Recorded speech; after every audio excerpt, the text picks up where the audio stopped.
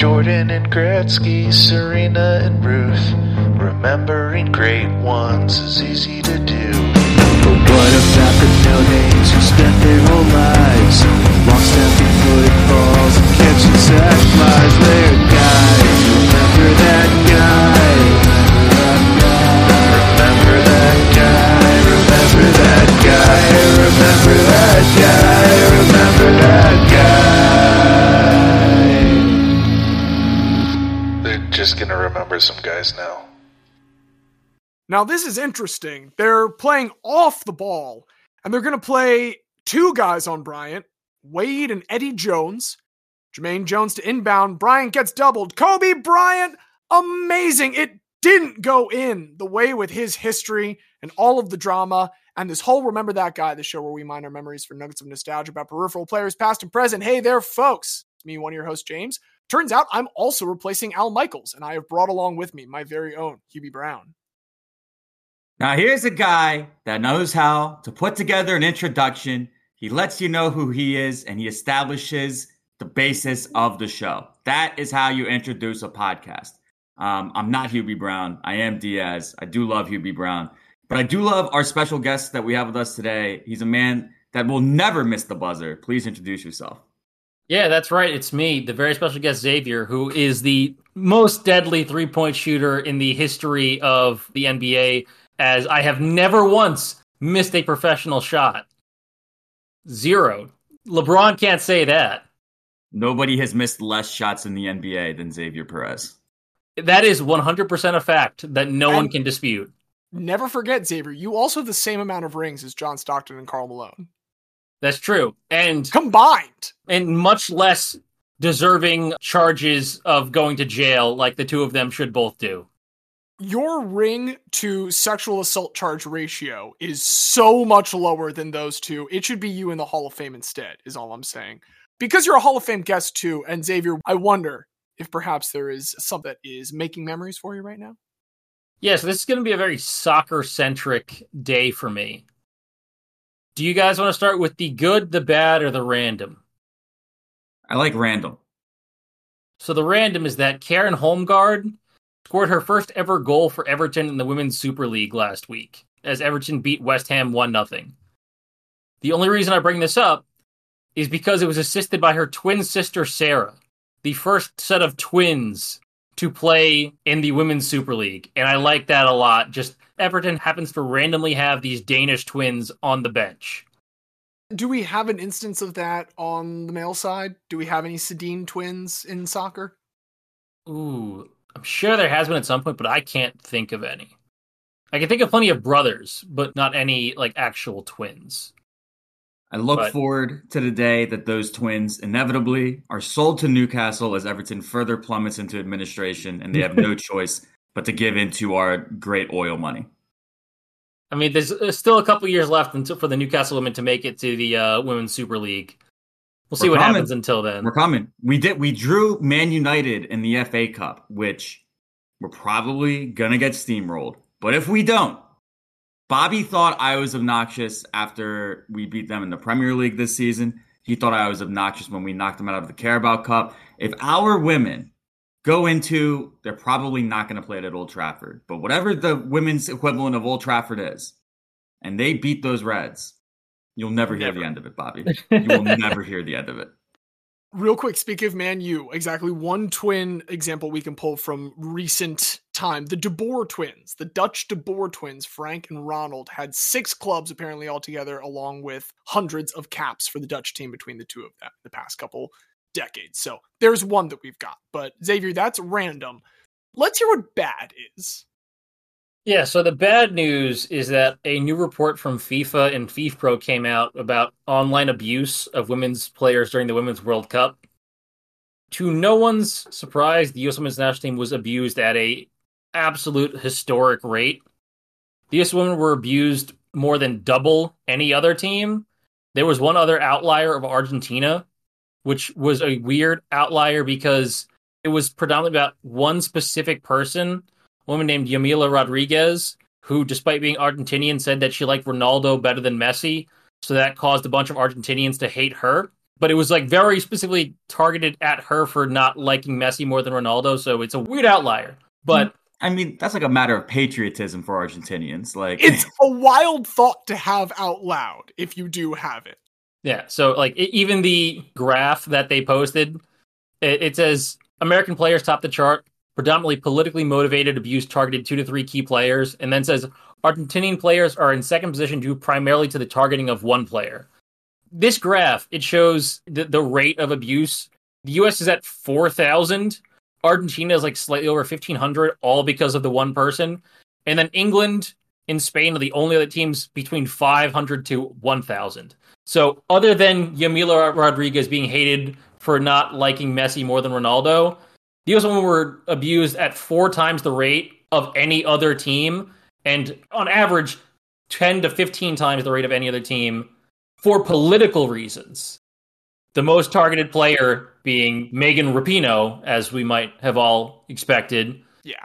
And that, like, the other stats they had is that 1 in 5 players of the Women's World Cup received targeted discriminatory abuse or threatening messaging.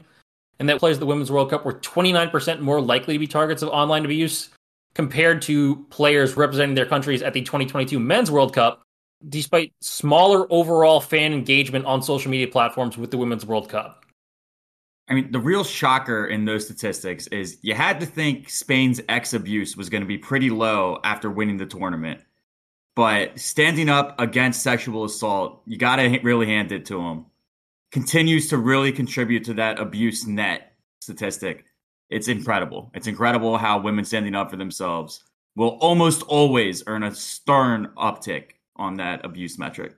It's good you say that, because the Athletic article specifically has a bullet point that says, the final between Spain and England produced a massive spike of abusive content, especially following the incident involving former Spanish FA president Luis Rubiales. Quote, these incidents generated the largest spike of abusive, discriminatory, and violent content across the tournament. So, while the Spain and England abused gets made more that far, abused. And before that game, they were at like 0 abuse compared to the U.S., which went out rounds earlier at a shit ton. And then a Spanish player gets sexually assaulted, and then they get abused. I would love to see, speaking of graphs, the Venn diagram of people who want to protect women's sports from trans athletes and people who verbally abuse Megan Rapinoe online. The answer is a lot. The answer is it's a circle. I was going to say, it does seem about 360 degrees, that Venn diagram. You would accidentally think you were looking at a pie chart with 100%. That's all pretty bad. But, Xavier, you do have something to wash it all away? Yeah, it's good stuff. First of all, I want to shout out the Arsenal women who won again, this time beating top league Chelsea 4-1 in Chelsea's biggest league defeat in 5 years. You know, they usually steamroll through every team, hence why the U.S. women were willing to spend a ton of money to get Emma Hayes as their new coach. And they did this in front of a record crowd of over 59,000 people at the Emirates. We've talked about this before, but in every single away game that Arsenal women have played in this year, they've set attendance records. And in all of their home games, it used to be that they would only ever play, you know, at their own smaller stadium. But because the demand is so high for Arsenal women now, they have been 50,000, 55,000, close to 60,000 at pretty much every home game, to the point where almost all of their home games have been at the Emirates, unless there was some other scheduling thing that kept that from being a possibility. What they're doing for the women's game, just in terms of like marketing and visibility, has been phenomenal, and it's been so exciting to see. And then on the men's side, I had the joy today of finding out that Mikel Arteta was cleared of all charges for bringing the game into disrepute by the FA. We had been waiting literally a month and a half for this. Arsenal fans at this point had just assumed that, like, all right, we know they're going to ban him for 3 games. They're just holding off so long that they can ban him for the big Liverpool game. But today, the independent panel that has to review these things and has the hearings put out a 37-page report. It's actually hilarious. It's possibly one of my favorite like legal readings of all time.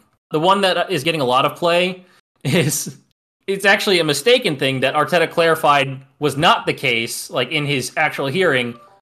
Quote, the word disgrace used by Mikel Arteta in the interviews has a very similar spelling and pronunciation to the Spanish desgracia. The Spanish word has connotations of misfortune, tragedy, or bad luck, rather than the connotations of the English equivalent, which suggest contempt, dishonor, or disrespect. While the English meaning may lead to interpretations of abuse or insult, this was not the intended meaning of the comments. Then there's a footnote saying, Mikel Arteta made clear he was not suggesting that he had been intending to use the Spanish word. He explained that he intended to use the English word with knowledge of the English meaning of that word. And that there was a miscommunication between him and the club when they submitted the statement. So there's just an entire paragraph about this linguistic thing, and then a footnote saying, no, he meant disgrace in English. But two of the relevant things that were important for this, the English FA, in their argument, because essentially this is in front of an independent panel, the FA is giving one side and Arteta is giving the other. The FA contended that Mikel Arteta's status was relevant to the substance of the charge. In other words, that words spoken or conduct committed by an individual such as Arteta could breach FA Rule E3, even though the same words or conduct committed by a lower profile individual might not amount to a breach of FA Rule E3. So in this hearing, the FA said, it's not that he said it, it's that he's too important. It looks bad if he says it. If a lesser manager with not as much of a profile says it, it's not a charge. And Arsenal and Arteta's lawyer took them to task on that, and they agreed. It's either a charge or it's not. It shouldn't matter who says it. You can't legally codify with great power comes great responsibility. Mikel Arteta is not a role model. Oh, God. This is the Charles Barkley rule. It's very interesting, just the whole thing. There's a lot of inconsistencies brought up. The FA's whole thing was they picked 3 interviews that Arteta gave and highlighted words that they considered bringing the game into disrepute. But then they just showed other instances of the exact same language by Arteta and other people that had not gotten charged. So they were just choosing random language that they wanted to charge at random times with no consistency. The other big thing was Arteta successfully convinced, this independent panel that he was speaking generally about the weakness of the VAR processes and the need for improvement in the general standard of VAR. And the panel said, hey, the Premier League a month beforehand put out a big statement saying our VAR process is bad. We need to improve it after the Liverpool-Tottenham fuck up. How can you punish him and charge him for, one, something that you say might not be a charge if someone not as important as Arteta said it, and 2, is something that you yourself put out a statement saying needed to be improved a month beforehand. And so I've never seen a charge like this where there's like an open clearing. Usually it's just give a fine or they get the 3-game ban. But this was a fascinating read as someone who is a lawyer, because the FA tried to do a law thing, but realizing they had no legal reason or any actual breach of any rules, they tried throwing spaghetti at the wall to see what stuck, and it turned out nothing did. So I don't care about the Newcastle result anymore. Congratulations, Diaz. It was just fun to read this, and I'm glad that Arteta won't get a further ban so he could be on the touchline. Well, Diaz, we've teased that your recent soccer experience and its relative goodness is perhaps what's made memories for you recently. I'll touch on it briefly. There was about a 40 to 45 minute span yesterday where we lived in the beautiful world where if results held, Newcastle was going through to the next round of the Champions League. And we've had literally an entire starting 11, and it wouldn't be our first choice starting 11, but it's some guys who would be, some who would be like great sub off the bench. We can field an entire team with our injuries right now. It's absurd. And we've had the same 11 starting 3 games a week for the past 3 weeks, and it started to catch up with them a little bit in the recent Premier League games, but you go up 1-0, you just look like the better team. PSG even goes down 1-0, so we're like, oh shit, like it's really just all right in front of us right now. And, there's a great saying in Ted Lasso that goes, it's the hope that kills you. And it was those moments where if we just held on, we would have been through. But Christian Pulisic, of course, it has to be him as well. The American equalizes at 1-1. And then what I love is Newcastle, if they just settled on 1-1 and we're like, okay, like park the bus, let's just play for the draw, they would have gotten the Europa League spot. But they didn't do that. They poured numbers forward. They were desperately trying to get the winner. And because of that, they got caught on the counter and they lost 2-1. So all of that, fine and well. Newcastle is so far ahead of schedule. I wasn't expecting Champions League for probably about 5 years after the takeover. So for it to happen 2 years after, really our first full season under new ownership, we finished in the Champions League spot. Remarkable. And, to be celebrated. But there's one other thing that I want to talk about, and I don't really have anything new to contribute to this conversation. I would just like this conversation to be had on this platform, because in about 10 to 15 years, people are going to be talking about that guy from the Italian family that grew up in Jersey and got to come in and start for the New York Giants. We just got to talk about Tommy DeVito. Our podcast was created to honor guys like Tommy DeVito. We did, but we've mentioned Tommy DeVito. His name's been said on the airwaves, but I couldn't agree more. Molto bene. I cannot believe it. And truly, I think everybody started to coalesce around this is just football/Italian Jeremy Lin. I think we've all now been able to contextualize this as that. And for Jeremy Lin, the game where he really launched into the national conversation was, I think it was a Sunday night basketball against the Lakers. Kobe had just said, I don't know who that is. Lin went in and dropped 38 on national television as the whole world's watching. And Monday night against the Packers, that was that game for Tommy DeVito.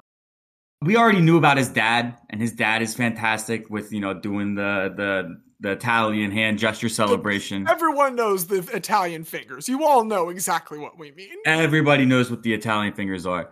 And then on Monday night, I don't even know if this actually is his agent. This is probably just is it? We know everyone that for sure. Swears. Every single source that I can find, because I had a feeling that we would talk about it at some point. Yeah, no, the Al Capone looking motherfucker truly does seem to be his agent. But you could also just tell me Tommy DeVito just hired his fucking neighborhood friend to be his agent because he's an undrafted quarterback. He doesn't really need an agent. But sure, you can be my agent. And now the bit's gone so far that, he now becomes a side character in this whole story.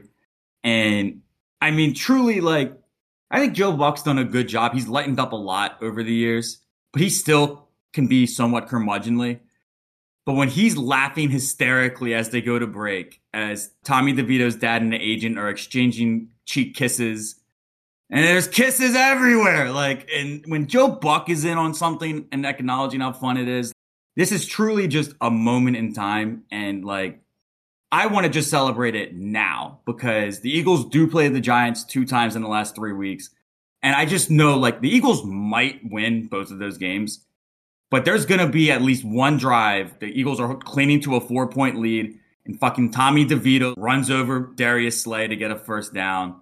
And I'm just going to get that fucking pit in my stomach, the same pit in my stomach that I get when the Sixers played the Celtics, where I'm just I can't believe this motherfucker is doing this to us right now. But right now, Tommy DeVito, he's not that fucking guy, which we will get into a little bit later on. But in this moment in time, Tommy DeVito is perfect. More time will go by. He will lose games. The Magic will lose its luster at a certain point. But as we speak right now, Tommy DeVito is perfect. And we just need this episode to encapsulate that moment. Imagine being Josh Dobbs 4 weeks ago and not knowing that you were going to get overshadowed as the season's best backup quarterback. Oh yeah, he's already old news. I mean, Nick Mullins is now overtaking him. Yeah. And we'll talk about quarterbacks in a second. I do also have a shot and a chaser for making memories today. I want to start with the shot. And I want to take this shot in honor of a number of my friends in the DMV area who do, despite, their better judgment, support the Capitals and the Wizards. Because some fascist fuck is trying to tear them away from them. And there's a lot of things that can be said about that. But a piece that was passed around yesterday, and this is, I think, the only thing that I'll leave on the Washington teams moving to Virginia, is this piece that Spencer Hall of the Shutdown Fullcast, perhaps a future friend of the show. I'm going to start saying that aspirationally. I'm going to start describing people as future friends of the show. But Spencer Hall wrote this piece shortly after the Atlanta baseball team left Turner Field, and he went on a big urban exploration of it, treating it as this very dangerous, exotic environment, because clearly it had to leave this decrepit stadium that had been in use for a couple decades. But he takes a couple shots of commemorative bricks on the concourse there. And I work in a museum where we also similar commemorative bricks, and I've talked to people that have purchased those before, and I saw the picture of these Brits for birthdays and weddings and anniversaries and bar and bar mitzvahs and all of this. And like, that is an attempt by fans to purchase some physical manifestation of the fandom and the attachment that they have, some attempt to immortalize their passion for their teams. And it sucks to see how easily teams discard that and leave that behind. So that's all we need to say about that. Let's get a little bit happier by going back for a moment to September 7th, 2008, when a couple of things are happening. We're getting ready for the big Obama-McCain election with, Joe Biden there as the running mate. National Treasure Book of Secrets is the highest grossing film in the country, and Whatever You Like by T.I., top song. Nick Cage, still working. Dream Scenario just came out recently. T.I. is still kicking. He's working on what will be his final album. And Joe Biden still kicking around doing some stuff that we don't necessarily agree with. And you know who else is still kicking around? Someone that I saw that Sunday, September 7th, 2008, as the Ravens beat the Bengals. That guy is Joe Flacco. And Joe Flacco had a win. Right. Goddamn right is correct. He had a win in that debut, put together an incredible body of work. We all know that Joe Flacco is elite. We all know that he's a Super Bowl winning quarterback. And we now all know that he is with a fifth franchise in his career after having some itinerant time after that Ravens stint with Denver, Philly, the Jets. He's now, after spending most of this season on the couch with the Browns as of November 20th, he signed with Cleveland after the Ravens murdered Deshaun Watson, which was sick, and Dorian Thompson-Robinson got a concussion, much less sick. And so let's not just gloss over Temple legend Philip P.J. Walker did get to play and True. Was horrendous and did not get injured and was benched on the quality of his play, which is sad, but we need to at least acknowledge Temple legend Philip P.J. Walker. They watched him play and remembered, oh, right, yeah, you were the Temple quarterback. This ain't the Houston Roughnecks. But here comes Joe Flacco to, just be a body. Loses to the Rams in that Browns debut. But then they did this last week, beat Jacksonville 31-27. Now, to be clear, fuck the Browns. But this win is special because he got that first win all the way back on September 7th, 2008. He, this last week, got his 100th win as a starter, moving into sole possession of 19th all-time. He has passed Alex Smith, who he was tied with at 99, just behind Jim Kelly. I think he's got a chance to catch perhaps him and Warren Moon, who are right there at 101 and 102. Editor's note, make that 101. The Browns defeated the Bears 20-17. Joe Flacco, now tied with Jim Kelly all-time. Probably not going to get Terry Bradshaw at 107.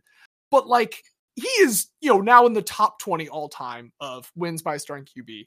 And the pièce de résistance of this ridiculous game is the ridiculous stat line, because in the year of our Lord, 2023, Joseph Vincent Flacco threw the ball 45 times for 26 completions, 3 touchdowns, which, by the way, moves him into a tie with Jim Kelly. Once again, 31st all-time passing touchdowns.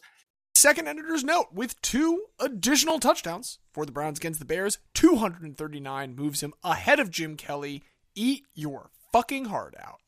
I had a lot of Hall of Famers here. I'm not trying to say that Joe Flacco is a Hall of Famer by any means, but Joe Flacco is more important than that. He is truly one of the greatest guys all time, and you know that because he leaves you little gifts in there, because I do need to point out that with those 26 passes, in his 100th win ever, 311 total yards does come out to 6.9 yards per attempt. Joe Flacco, the nicest quarterback in the league. Here's what I'm going to say for the Joe Flacco Hall of Fame case. And I'm not going to argue it as vociferously as I argue the Jimmy Rollins and Chase Utley Hall of Fame cases, because I don't think there is as much of a case. But here is the case. If Eli Manning is a Hall of Fame quarterback, all we're saying is that Joe Flacco is a Billy Cundiff missed field goal away from being a Hall of Fame quarterback. And if that's all we're saying is separating him from being in the Hall of Fame, then he should be in the Hall of Fame. That would be exactly my argument. Hey, Joe Flacco has one of the best comebacks in NFL history, beating the Browns last year in the game where the Jets were down 2 touchdowns with 1 minute and 55 seconds left, and then scored 2 touchdowns in 60 seconds. I-95 legend, Joe Flacco. Truly, as you said, Diaz, I think really only held back by Billy Cundiff. That fucking guy. We take the phrase guy largely to be a very positive thing here. But, Billy Cundiff is maybe a perfect example of when guys go wrong. And partially because I thought this was kind of be a funny bit with the ability to select the category for this week, I kind of wanted us to channel that. And so I just wanted us to find people who fit the description of this fucking guy. While I wanted this to be funny, I will also acknowledge that this very much comes from a place of being inspired by one of your stories, Diaz. It was during Mills Lane's time that you told me you were certain I was going to be aware of a fight, and me not having the biggest boxing background. I had doubt in you, I apologized for my doubt because you did clarify that I was in fact aware of this fight, and I was aware of that fight for something that happened there rather than the fight itself. And so I kind of want to turn the tables on you. I want to talk about a guy, Diaz, and you, Xavier, that I'm confident both of you know. But I don't think anything's going to ring in your head when I say the name James Miller. However, much as it did when you, Diaz, initially told part of this story, something will ring in your head when I say Fan Man. Good old Fan Man. Fan Man is who I am a fan of this particular week. Now, look, we can just say right off the bat here, this is not an athlete. There are no statistics I can point to for this. Well, I mean, I could make up some statistics about this. All of the famous moments for Fan Man are going to take place. Well, I shouldn't say that. Almost all of the famous moments are going to take place at sporting events. There is a very specific one that won't. And you know what? We're playing Calvin Ball anyway. So today I'm going to talk about James Miller. James Jarrett Miller, specifically. That's the name that he is given when he was born on October 28th, 1963, in Havre de Grace, Maryland. He's a Maryland boy, and he's born there right around the same time as the Ripken boys. Just to give us some context, he's 3 years after Cal Jr., I should say, and 1 year before our very favorite fuckface, Billy Ripken. It always killed me about that town that it's pronounced Havre de Grace because, like, the one time that I thought I was being like a cultured person, I was like, oh no, it's Havre de Grace. It's like, no, nah, man, that's Havre de Grace. Havre de Grace. Havre de Grace, it's Thames Street in Baltimore. But anyway, unlike the Ripkins, he is not going to live that same parochial life where they stay here forever. Because in 1975, just 12 years after he's born, family moves to Alaska. At first, they're there because they're on a 20-acre mining claim that his dad made, like right by the Canadian border, 12 miles from even the closest real road. And after about a year, that's just not going well. So they move to something that is sort of a town called Tok, just like at this fork in the Alaska highway. Very slow going. There's a lot of time to kill as you're growing up there. And it's around this time that James, who is going by his middle name, Jarrett, but he is James, and he is there with 3 other brothers. His brother Eric, later on, he's going to give us some in-depth info about kind of what they were like when they were growing up. James was apparently a very voracious reader. He was super into science books, got a little bit into explosives. And he also had this deep love and deep desire to fly. They would apparently, Eric says, build really giant kites, and then they would jump from tall trees while hanging onto these kites. They get older, they kind of graduate to paragliding. And after graduating high school, Miller is going to go to the University of Alaska Anchorage. Sticking with the sciences, he gets an associate's degree in computer science. And so spends a little bit of time in Alaska with this as his main money-making job. And on the side, he's able to still fly. But he decides there is somewhere he would rather fly. And that is in the Las Vegas Valley. Not Las Vegas specifically, Henderson, Nevada. It's the second biggest town in the area. The Las Vegas Valley, now he's got this big, wide open desert where he can still work with computers and in his free time continue his passion of flying. I do love that Alaska is like largely his origin story because this just feels very Alaska Man. Like this is the Iditarod of the air. Yes, I fully agree. We will be back in Alaska later. We will absolutely return to Alaska. But a lot of important stuff is going to happen here in Nevada. Around his 30th birthday, he calls Eric. They're just having a conversation on the phone. And James tells Eric he's planning something big. And given that, as I mentioned, he has history with explosives, Eric is a little bit worried. Even if he's just going to do a flying stunt, This is still within 2 decades of a pretty famous plane crash that happened at Memorial Stadium in Baltimore. If you want to learn more about this, Section 1, really good, about 40-minute documentary from Dorktown. Always love their stuff, and it'll tell you about how a plane crashed into a stadium like minutes after a game, and people only survived because the Colts have been getting blown out so bad by the Steelers that everyone had left the stadium early. This is all to say, Eric knows that James, mostly does harmless stunts, mostly intends to do harmless stunts, but there's a little bit of concern. Even with that, I doubt that he was prepared for what was about to happen. This is when we are going to overlap with Diaz's story a little bit, because it is now November 6th, 1993, and Vegas is preparing us for a rematch of a fight from just about a year ago. That is when Riddick Bowe knocked out Evander Holyfield to become heavyweight champion of the world. There had been some controversy in the years since. He'd had a weird fight against Lennox Lewis. He threw the belt in the trash publicly at a press conference. But by the time that they've returned this year, like pretty much everything that has happened since that fight is not on the public's mind. They are concerned with this rematch of Bowe v. Holyfield. They meet at Caesar's Palace. They have a combined record, the two of them, of 63-1 at this point. The only loss coming from when the two of them met previously. So the only time that one of them had to take a loss in all their matches. Ref is Mills Lane. Legendary Let's Get Ready to Rumble guy, Michael Buffer, he is here.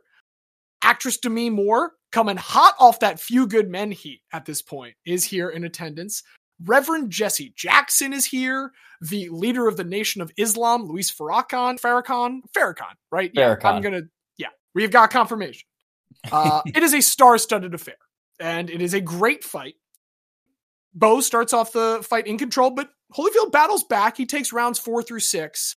Round 7, Holyfield lands this massive right hook on Bowe, but he immediately starts retaliating, starting to get the momentum swinging back to him, and all of a sudden, at the minute 50 mark, Holyfield takes his eyes off his opponent. You should never do this in a boxing match, to be clear.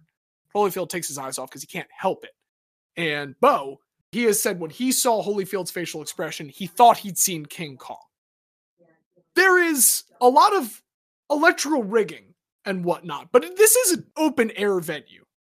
And descending from that cool night air in Nevada is Miller piloting a motorized paraglider.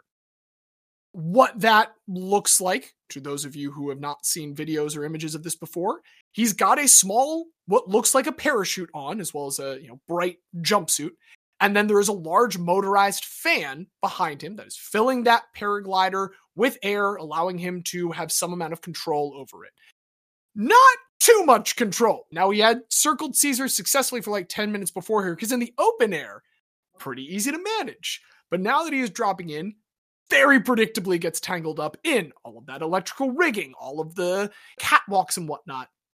And when he lands awkwardly on the top rope, a bunch of things all start happening at once. I mentioned that Jesse Jackson and Luis Farrakhan were here specifically for a reason. Because they are there, everyone thinks like one of two things. Demi Moore was quoted later on saying she thought this was an act. It's Vegas. People do silly stuff.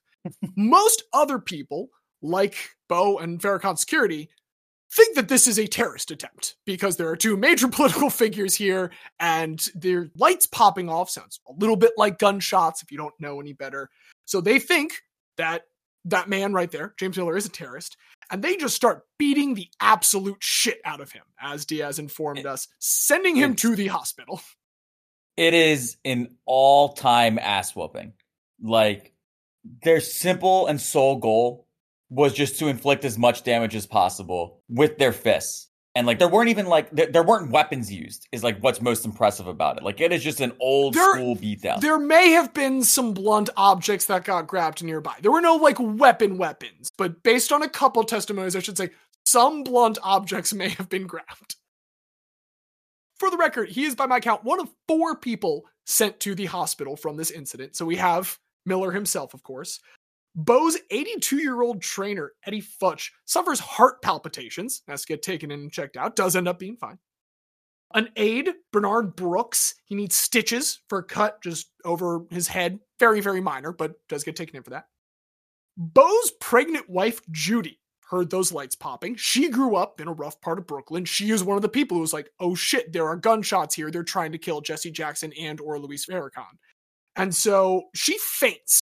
She's taken away in an ambulance. Jesse Jackson rides along in the ambulance with her. And like before she rides off, Riddick's like, hey, should I go with my wife, guys? Manager's telling him, no, you got to stay. We don't know what the fuck is going to happen with this fight because Michael Buffer, the guy who tells everyone get ready to rumble, he's hopped on the mic to keep everyone from not rumbling. He's keeping the calm. Meanwhile, the still like relatively new executive director of the Gaming Commission, Mark Ratner, he and Mills Lane are trying to figure out like, okay, so what the fuck do we do? Because Ratner was once upon a time himself also a referee, stopped the time immediately when Miller landed down. They're thinking about just canceling the round and moving on to 8 at one point. They do eventually resume. Holyfield wins by decision, and the reason that the scores end up being split is this 7th round. All 3 judges have a different outcome for it. One gives it to Holyfield, one gives it to Bo, one gives it a split decision.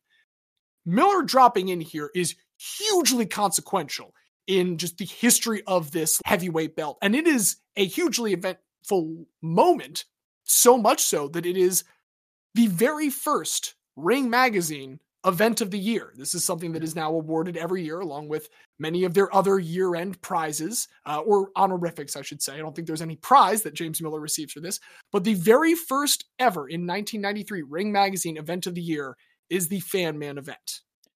Not only, like, he is the Jay Berwanger of the Ring Magazine event of the year. He is the Jay Berwanger. I'm going to disagree with that slightly, because Jay Berwanger, after he got his honorific, said he was done. And if James Miller was done with one of these, this would be a fun story. But it would not really... James Miller wouldn't have so much of a story. This would just kind of be an event. James Miller is arrested briefly after he is released from the hospital. He's released from their custody on bail. It's misdemeanor dangerous flying as well as trespassing. But I'm glad to know that dangerous flying is something that we do have codified on the books. And questions are abounding. So Miller offers a chance for people to get some answers. He sends out a fax to multiple news organizations on Monday, November 8th, saying any journalist that is interested in getting some information can come to a secret location that we will provide you if you express interest, and you have to make a certain donation to a charitable organization. The papers did not say which one, but they had to do this in order to be taken to where they would be met by James Miller for a press conference. So a couple people do it. I know that the Sun's Colin Hurt does. There is a small Las Vegas TV crew. They meet with a quote-unquote Englishman, unnamed, who drives them 40 minutes into the desert by Boulder City. And that is where they meet Miller, who is dressed in Fan Man gear at the time. And instead of getting to ask him questions, Miller has prepared a script of questions and answers that he will read to them. And I'm going to read it to you verbatim as it was presented by the newspapers now. Question: was Fan Man's landing in the ring intentional or was it an accident?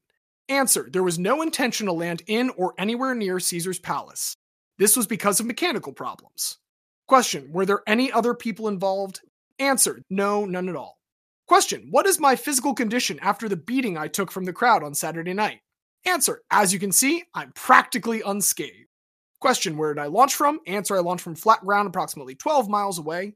Question: what is the machine on my back? Answer: it is called a Pago jet. Question: how much does it weigh? Answer: 48 pounds. Question: can it be steered? Answer: yes. At which point, he turns it on, flies off into the sunset, and they are driven back into Las Vegas. What an absolute showman. And again, if this is where the story ended, it is a delightful tale. But I have more instances. As I mentioned, many of these take place at sporting events. And there's another sporting event that takes place a couple months later. It's the NFL playoffs. They're not the Las Vegas Raiders yet. At this point, they are still the LA Raiders. They're hosting the Denver Broncos at the Coliseum. And this close game, later on, it's going to get blown apart by actually a trio of second-half touchdowns. Does anyone want to tell me the Raiders running back playing for Coach Art Shell, who's going to score those touchdowns? Marcus Allen? If it's not Marcus Allen, then Napoleon McCallum. It is Napoleon McCallum. There we go, Diaz. Napoleon McCallum, Art Shell, they're there for the Raiders. Again, they're going to absolutely wreck the Broncos there. But really early on, there is Fan Man is buzzing the stadium at an altitude of about 1,000 feet, which isn't that much higher than the top of the Coliseum. He does eventually land down in the parking lot where he is arrested and once again charged with misdemeanors. Doesn't make it into the stadium this time. Later on, Super Bowl 28 happens. He is struck fear into the heart of sporting events everywhere at this point, just with 2 of them. All kinds of terror about him coming in. I want to point out, Super Bowl 28 is held in a dome, and multiple newspapers were saying in the weeks leading up to it, oh my God, what if Fan Man comes out of nowhere? Guys, it's the Georgia Dome. Besides, he can't appear at the Super Bowl because sometime around January 29th, he goes across the pond, despite the fact that there are pending charges against him in America. In England, on January 31st, he decides, I cannot interrupt just one kind of football. Arsenal, at this point, is traveling to Bolton. It's an FA Cup match versus the Wanderers. And at Burnden Park, it's eventually going to be a 2-2 draw, but play is suspended for a full minute early on when they see a, at this point, still unidentified flying object, individual. They're not entirely sure. They call it the Birdman of Burnden Park, but they get a clue as to who it probably was just a little bit later, with the one instance that is not a sporting event. But I hope you will indulge me because it is probably the silliest thing he ever did. 1 week later, it is February 5th, 1994. And on this lazy Saturday, the middle of the afternoon, in London's West End along the River Thames, people look up and they see Fan Man. He's flying along the river. He flies across Trafalgar Square. He flies down the Mall, which is their like long tree-lined portion between Trafalgar Square and Buckingham Palace. And he lands on top of Buckingham Palace. The Queen is not there at this point. This is fucking insane. Made more insane by the fact that he immediately drops trow and reveals that his entire lower half is painted waist to toe entirely green.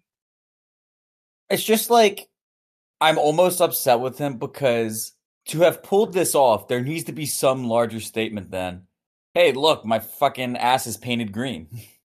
There has to be more to it than that. So I will give you that this is the point where he starts to claim that there is more to this. Because Britain's had enough of this fucking guy. They bring him in, and he puts it forward to the British press, British justice system. This was a protest against violence. Just a general protest against violence. In fact, he kind of like retcons all of his bits. He's like, I started with that fight. I wanted to interrupt this big prize fight because I'm anti-violence. So he's like saying now that that has been the point of all of this the whole time, kind of pushing that back. Regardless of whether or not that's the reason, Britain's fucking done with this shit.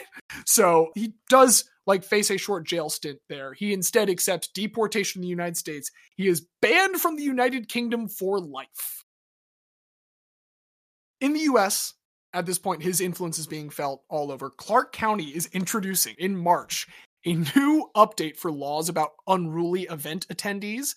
They want that to now include, and I quote, folks that sneak in or drop in from the air, which I have to imagine does not refer to a large cross-section of people. People, just like with the Super Bowl, they're always looking over their shoulder now. Even if Fan Man's not there, the threat of Fan Man has infected the minds of America. Pete Sampras is at Indian Wells in California that year in April, but he's like looking up and he swears that he sees Fan Man off in the distance. That same month, Caesars hires a helicopter to stay above their Palace Arena Stadium the entire time for Holyfield's next fight against Moorer. This is just out of fear of copycats, because one of the specific parts of the charges and the sentence for our friend James Miller is that it did explicitly have to start his brief jail time coinciding with this fight so that he would be in jail while this fight was happening and could not do anything stupid during it. The very last thing that like happens in 1994, and this was like very brief. I only found this in a like one small newspaper clipping, but it reveals both answers and questions about James Miller. Some questions will get answered when we find out that the paraglider is now being returned to its owners, the British School of Paragliding. So we now do have a connection between him and Britain. However, he had apparently worked and trained there, yes, but then borrowed the equipment and performed the stunt without the school's knowledge. Supposedly still doesn't have any accomplices except for the quote-unquote Englishman that drove those reporters out to the random spot in the desert. Still don't have like a full motive. All of this like still remains unanswered as he at this point largely retreats from public life. He's more than happy to let this mystery linger as he goes back to Alaska, and he remains in the public consciousness for a while. I would be remiss if I did not mention the 1996 Simpsons episode, The Homer They Fall, in which Moe becomes Homer's boxing coach. This is one where Homer figures, I can just get hit until people tire out, and then I'll blow on them and they will fall over. When he's about to get murdered by Dredrick Tatum, the Mike Tyson analog, Moe swoops in with the Fan Man apparatus to save Homer's life. So if you've made it on The Simpsons like that, you have made it. But the incidents have made him not like a pariah, but it hasn't made life easy. Obviously, this is a notoriety, and it is a notoriety that comes back to bite him a little bit. So he returns to Alaska at the age of 30, specifically to Valdez, which is, yes, the Valdez associated with Exxon Valdez. And he does some computer work, maintains his flying hobbies, teaches others about it. We do have a bit of a sad turn here. I will preface this because at the turn of the millennium, he starts to experience a lot of heart problems. He has to get a couple surgeries for it, and he falls very, very deep into medical debt. Unfortunately, a story that happens often in this country, particularly at the turn of the millennium.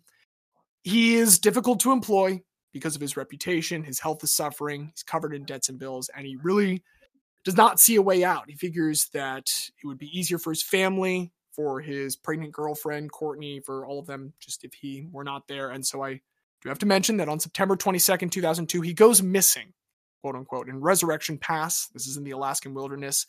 And it's way fucking out there. It is in fact so out there that 6 months later, when his body is found, he has hung himself. And rangers say, like, man, he picked a good place to do it if he wanted to never get found. Like, it is lucky that we happened to stumble across this body where we did. And so that does kind of close the mystery that his family had been experiencing, but knowing and kind of dreading what they expected to be the outcome.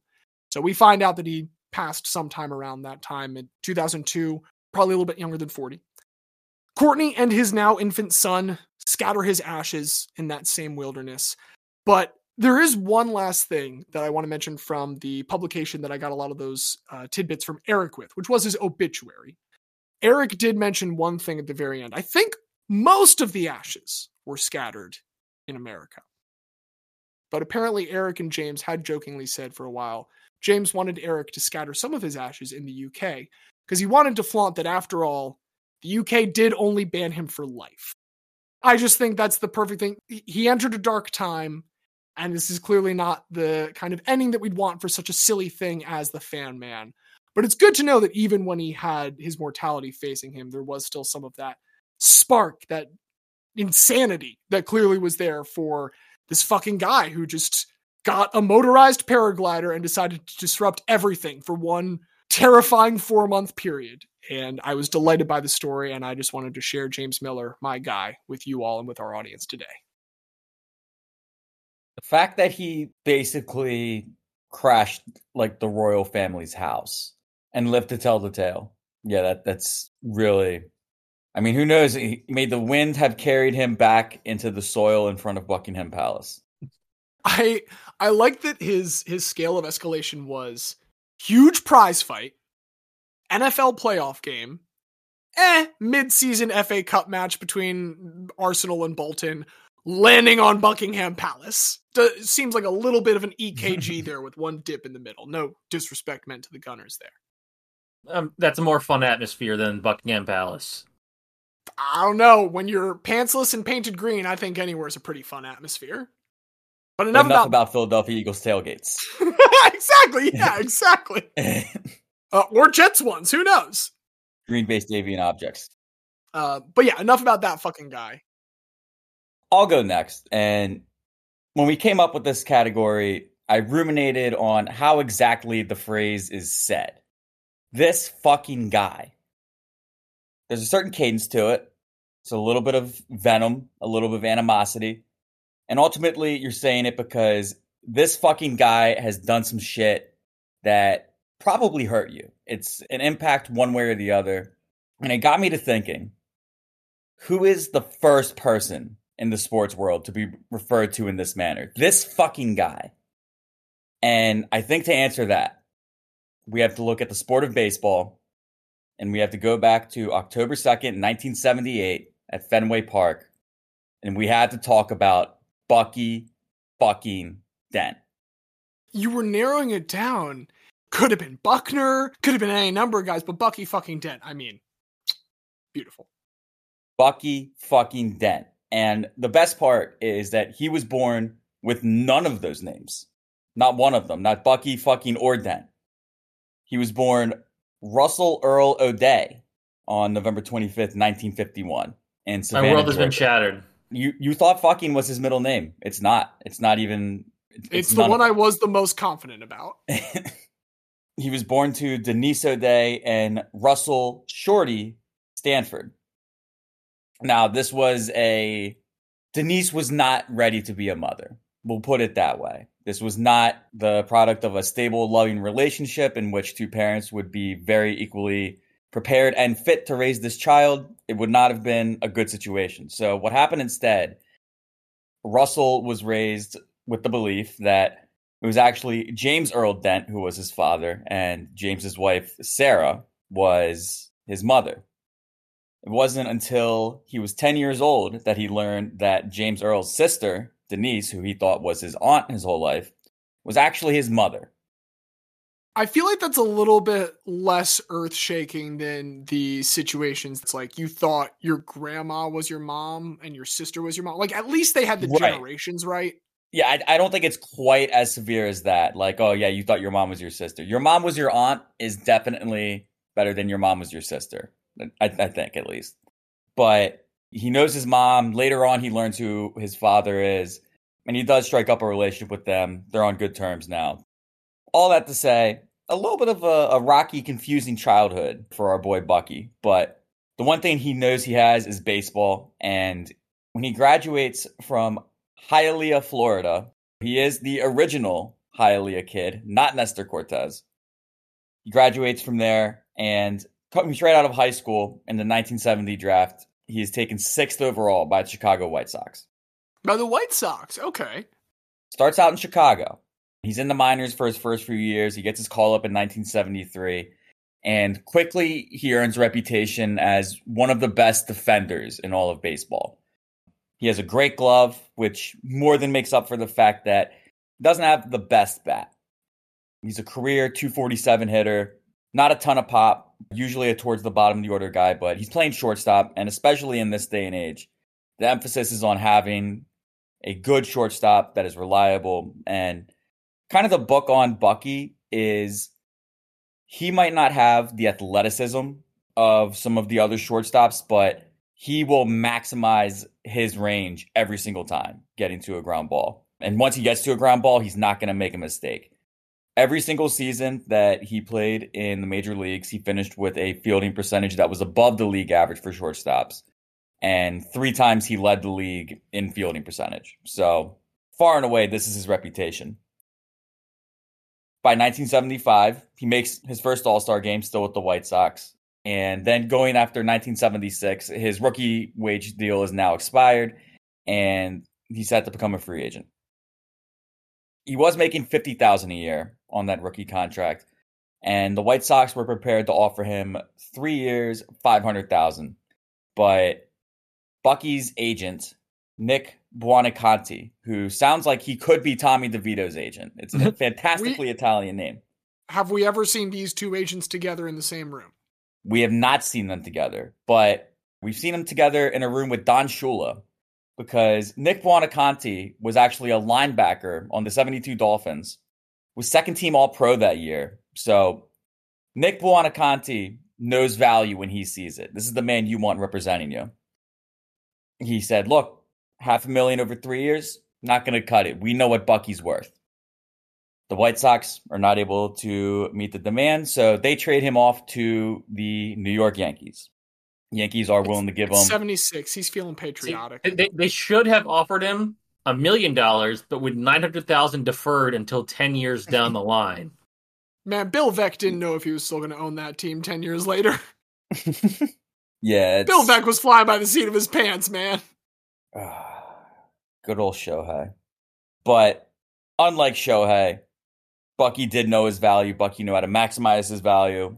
He ends up with the Yankees. The Yankees are more than happy to get an upgrade over Fred Stanley, who now will move to the bench. The first year, the Yankees are coming off of a World Series loss. They're looking to avenge this. 1977, Yankees go on to win the World Series. He gets a career best 8 homers in that season. Good for But Bucky. again, I'm not booing Bucky Dent. of course. I mean, but his batting average, he had 247 for the season. He had 242 in the postseason. Again, he's not nothing out here, but career OPS was 631, to put it in context. And that's not something that they were looking at back then, but we can now look back in hindsight and say, wow, okay, this guy was not contributing much at the plate. Always batted towards the bottom of the order. But again, it's all about that glove. That's where he earns his name. 1978. Bucky leads the league in fielding percentage for shortstops with a .981 fielding percentage. But through 162 games, pretty significant hit to his home run total. It's been cut in half, all the way down to 4 for the 1978 season. But as we know, 1978, they didn't only play 162. They did play 163. It's important to note how that season went for both teams, because for so much of the season, this was that classic Red Sox collapse. The Red Sox were up 11 games on the Yankees in July. The Yankees won like 70% of their last 60 games. The Yankees were actually up 3 games with about 12 to play. And then the Yankees kind of had their own choke on the last. Perfect. Go on. And going into the final day, the Yankees were up, but they lost. Red Sox won. So now we get game 163. Both teams have choked leads throughout this. And because of a coin flip, the game ends up being played at Fenway. This is the first game 163 in 30 years. The last one was contested in 1948. Cleveland went into Fenway and beat the Red Sox. So there is some bad juju in the air for Boston, but the tension is cut swiftly by a Carl Yastrzemski homer in the second inning, puts the Sox up 1-0. Jim Rice knocks in an RBI single in the bottom of the 6th, makes it 2-0. And Mike Torres is rolling on the mound. Mike Torres was their opening day starter for the Sox. Started off very good that year, but lost his last 6 starts of the 1978 season. So came in on a bit of a cold streak, but at this point he's dealing. Comes back out for the 7th, gets the first out, gives up a couple singles. It's getting a little tense, but then the pinch hitter comes up, Jim Spencer. He lines out, and now, okay, there's 2 outs, bottom of the 7th. There's a little traffic on the bases, but we have the 9-hitter up. It's Bucky Dent. We're going to be okay. Bucky takes the first pitch for a ball. The second pitch, he actually fouls off his foot, and, it's pretty bad. He's down for probably about a minute, 90 seconds. The trainer comes out, sprays some kind of thing on the foot. I don't know what it's supposed to do through the cleat. What he also did, he switched out his bat. He was willing to blame the bat, and he took the bat of center fielder Mickey Rivers instead.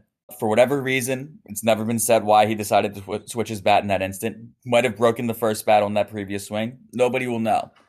But on the very next pitch that Bucky Dent sees, he's choked up on the bat. It's a heavier bat, and he lifts one out to left field. When you watch the broadcast of this, I think the game camera puts it in perspective how shocking this homer was almost as much as anything else, because he goes up a little bit, and then instead of following the ball up over the green monster, he just whips down the Carl Yastrzemski and left, because there's no way Bucky fucking Dent did this. There's no way Bucky Dent hit it over the monster and left.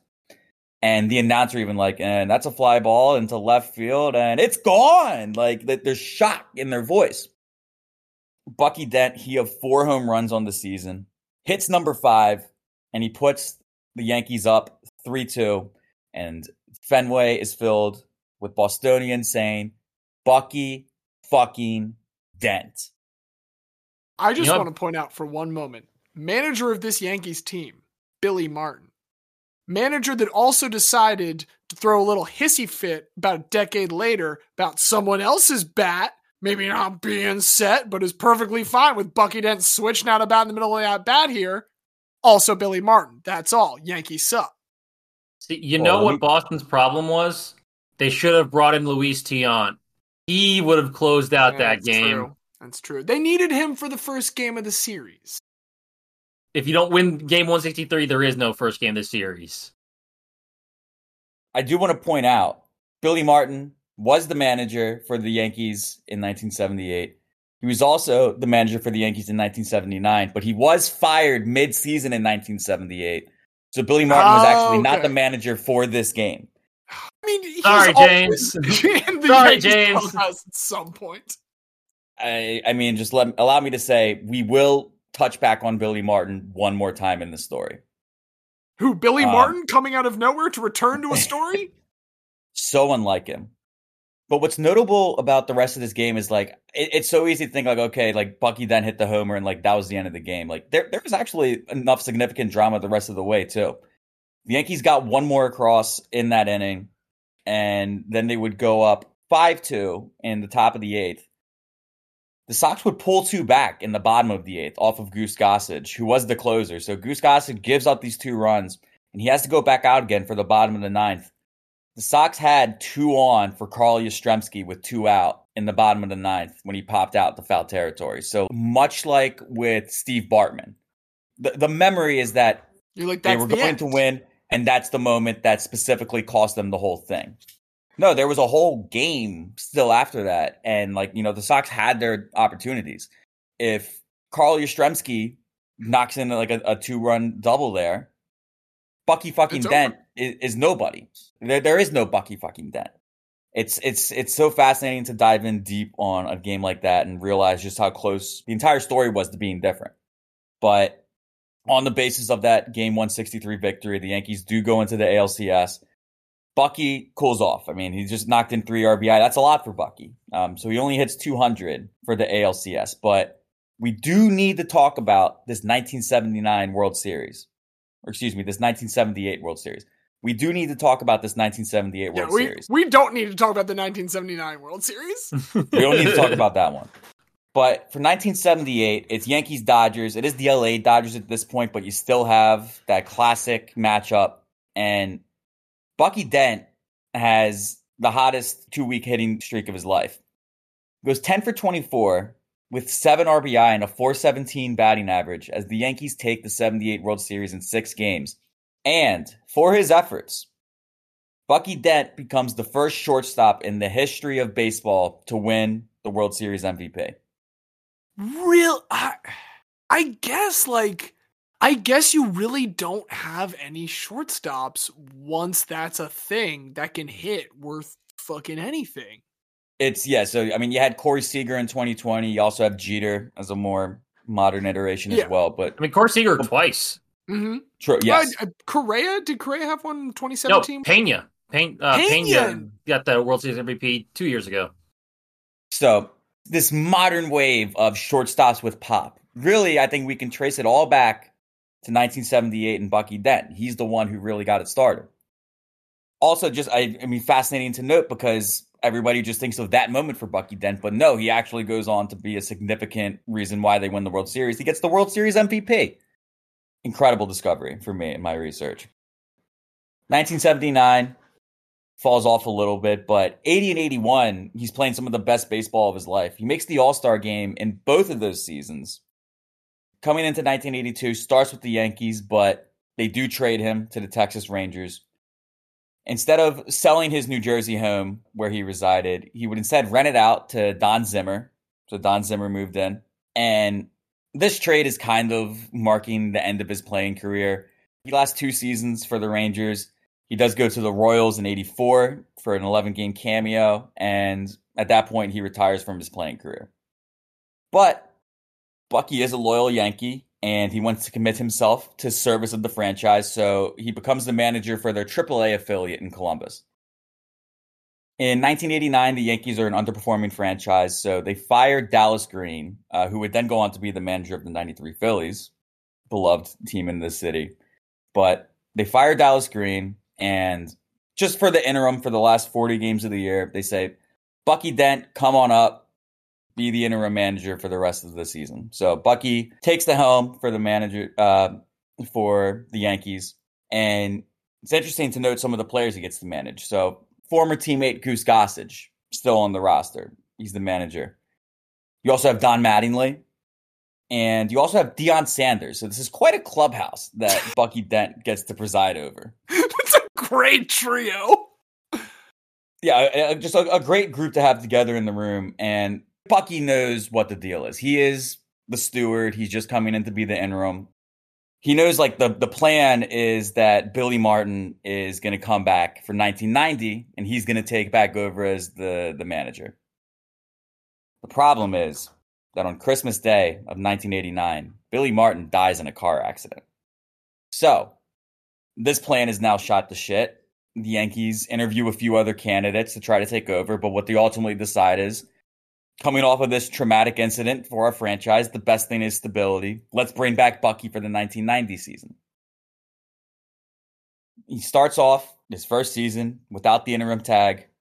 It's not going too well. The Yankees are 18-31 when they make a trip into Boston.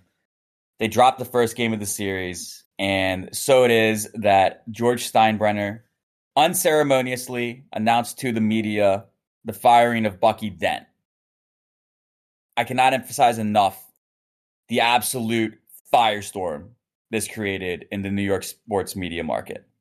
First Everything of all, creates a firestorm in the New York Yes. sports media market, especially everything George Steinbrenner ever did. I was about to say, surely they handled this with a calm and rational approach, and there weren't several poorly executed puns on the front page of the New York Post. Well, first of all, like, it's not even just the New York media. Dan Shaughnessy of the Boston Globe was one of the first to criticize it.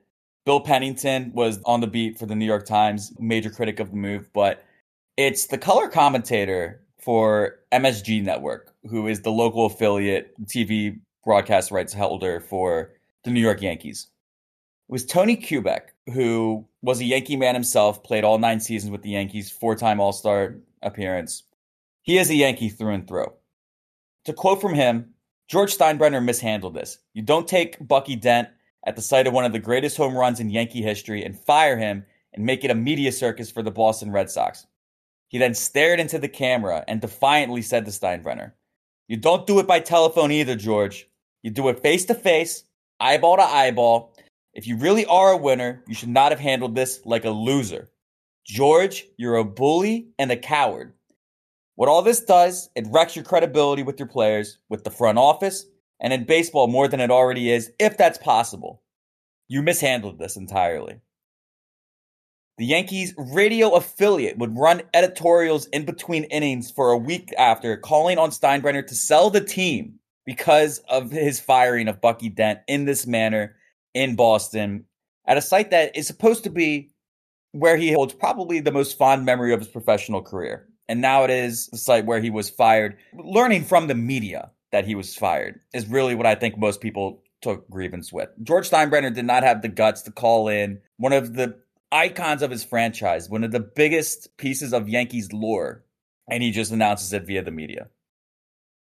Fuck the Steinbrenners, now and forever. But our boy's going to be okay.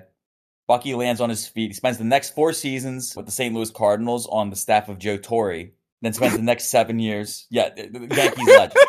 Just fuck you guys. I'll go with this other Yankee over here. Does end up with the Texas Rangers for 7 years. 2006, 2007, he was on the Reds bench. There's a couple other footnotes that are worth mentioning for his career. In 2004, with the Yankees staring down the possibility of blowing a 3-0 lead to the Boston Red Sox, they did call on Bucky Dent to throw out the first pitch at Game 7. It is a tremendous effort to whip up that juju, and he threw that first pitch out to Yogi Berra. They tried to awaken the curse of Bambino one last time. It did nothing. It didn't work. I think the Yankees were down like... all of us... It was a lot better that we saw you trying that hard to avoid the outcome that did come to pass. That Game 7 was like the Yankees were down like 10-0 like very quickly. Kevin Brown zero drama to that. Was awful. He I mean, I think every Yankee fan knew after 3-0, like the Boston team felt like they had the world underneath their feet and could do everything, and they needed to get a hot start, and once Kevin Brown threw like his first pitch, like, this is not the day. Once it came back to New York, I think is when it got real. Like even losing Game 4, even you're like, okay, whatever, just get him in Game 5. And then when you didn't get him in Game 5, that's when it's like, well, shit. That's when it starts sinking in. Like they tried to call on Bucky Dent, it wasn't quite enough. And with his stint with the Reds on the bench, so basically ends his time in the public spotlight. One other thing that I do want to mention, though, Bucky Dent apparently was like a sex symbol in the 70s and 80s. Oh. Like, he was a pinup model. Girls allegedly would buy front row seats just to be on field level so that they could see Bucky Dent. Flight attendants would be asked, who's that? And they'd have to point out Bucky Dent. For some reason or another, we all know chicks dig the long ball. Bucky Dent didn't hit a lot of them, but I guess the one he did hit was significant enough to create this kind of presence. I mean, I'm looking at a picture now. I get it. He's I a get good-looking dude. there are some magazine covers I'm finding right now where I very much so get it. Yeah, I mean, Bucky knows who he is. He knows what he does. His agent knew his value, and he knew his own value. I hope that we can at least appreciate, like, Bucky Dent is known for this singular moment, for this home run, and for being Bucky fucking Dent to the Boston Red Sox. But his career shows that we can't just let one moment define us. He was the best fielding shortstop in the history of the New York Yankees. He was the first Hialeah kid. He was the first shortstop to ever win World Series MVP. He is a man so beloved by New York that the entire fan base would demand Steinbrenner to sell the team after he was fired when he was doing a pretty shitty job. Like, by all accounts, he should have been fired. And people were still mad that he was fired. Most impressively, and I hope that I've been able to pull this off, I might have been able to sell him as the first Yankee that James likes. And if I was able to do that, then I would also hope that he can gain entry into our hall. If we're going to talk about this fucking guy for this fucking week, is Bucky fucking Dent. We got to give special consideration to Babe Ruth. I mean, that's its own case. That's also a Baltimore case beyond anything. I'm thinking about it now beyond that, and people who spent more time with the Yankees than any other team, because there's plenty, Ichiro is probably my favorite non-Babe Ruth quote-unquote Yankee. Messina? I like Ichiro as a player more than Mike Messina. Mike Messina is fine. Ichiro is Ichiro. But for players who are known as Yankees, by and large, I think it might have to be Bucky Dent. At the very least, the first chronologically after Ruth that I can have any affection for.